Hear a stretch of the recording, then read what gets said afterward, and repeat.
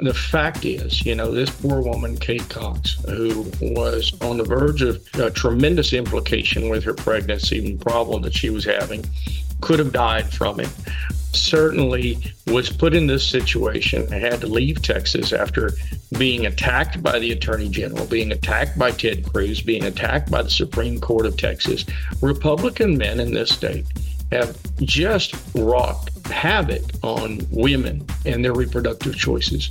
We have to be able to go at a federal level and codify Roe v. Wade, possibly expand the Supreme Court, and certainly change the filibuster on the issues that are most important to us, like gun violence, like reproductive rights, like electoral laws, the things that the vast majority of Americans are in favor of.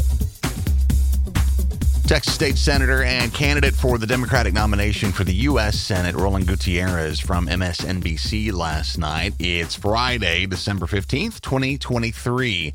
And this is the Progress Texas Daily Dispatch. Rapid response on the breaking news stories Texas progressives need to know. I'm Chris Mosier. The whole country remains transfixed at the spectacle of draconian abortion laws in Texas coming to fruition for Texas women. Everybody's talking about it, once again, except our own highest representatives at the federal level, including one Senator Ted Cruz. Ellie Quinlan Hodling at The Republic nails it with her headline, Ted Cruz really does not want to talk about that Texas abortion case.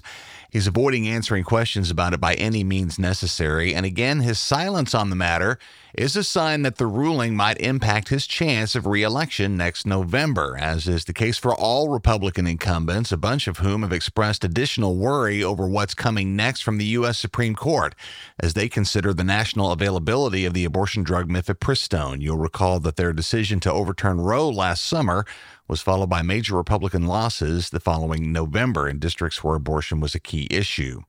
Nikki McCann Ramirez at Rolling Stone also covers the inability of Republican politicians to justify laws that forced Kate Cox, a Texas mother of two, suffering a dangerous and doomed pregnancy, to flee the state in order to secure the medical care she needed. McCann Ramirez reminds us that the GOP's hesitancy to endorse hardline policies and their results in Texas is already obvious amongst Republican lawmakers running in vulnerable 2024 districts who are concerned that public outrage over their party's national efforts to restrict abortions could destroy their chances for re-election.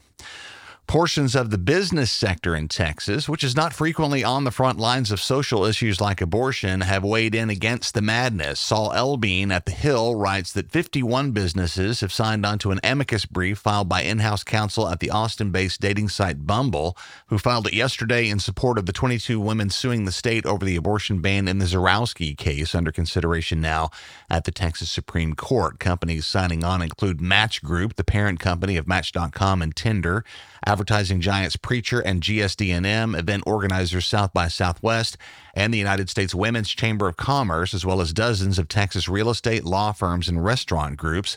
Central to their point is that ambiguities in Texas's abortion ban are making it harder for them to recruit new employees from out of state, adding that no sector of the Texas economy is immune to this chilling effect.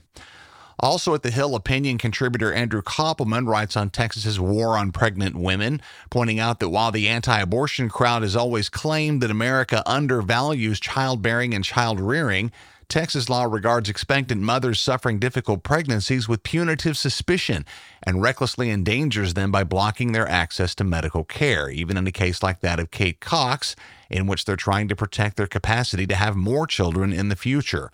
Koppelman says that Texas is assuredly anti-abortion, but that doesn't mean it's pro-life. Texas-based political strategist Matthew Dowd relates his own experience in the matter and details how that experience changed his views from opposing abortion to considering it a matter the state should stay clear of altogether. That's an interesting perspective coming from the other side of the aisle and worth a read. See the link from MSNBC and Matthew Dowd in the show notes. From abortion over to the climate crisis, ABC 13's Liliana Pearson writes that in spite of a fall full of expressed concern from Texas energy officials on the prospects of the lights and heat staying on all winter, including a failed attempt to bring back online older, outdated power plants mothballed due to their inefficiency and penchant for pollution, Governor Greg Abbott and energy leaders in Texas spoke up yesterday with big smiles to say that our state's power grid is winter ready and better prepared than ever before. Pardon us if we're just a hair skeptical.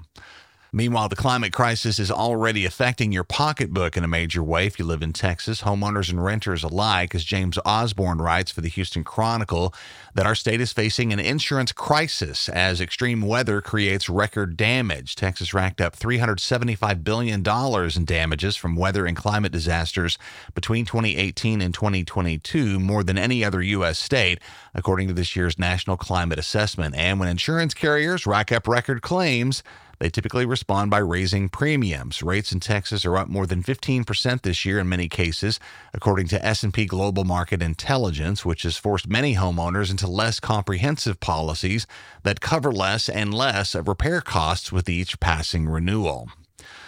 Finally, today we found an instructive story on school vouchers that pops up from Iowa and KCRG-TV in Cedar Rapids. The Iowa state government passed a private school voucher program recently, and private schools there have done exactly what any private business does. When it becomes aware that its target market has extra money to spend, they've raised their tuition rates to compensate, leaving families who were initially able to close the affordability gap with their tax vouchers right back where they started, relying on public schools that have now had their funding cut by the voucher plan.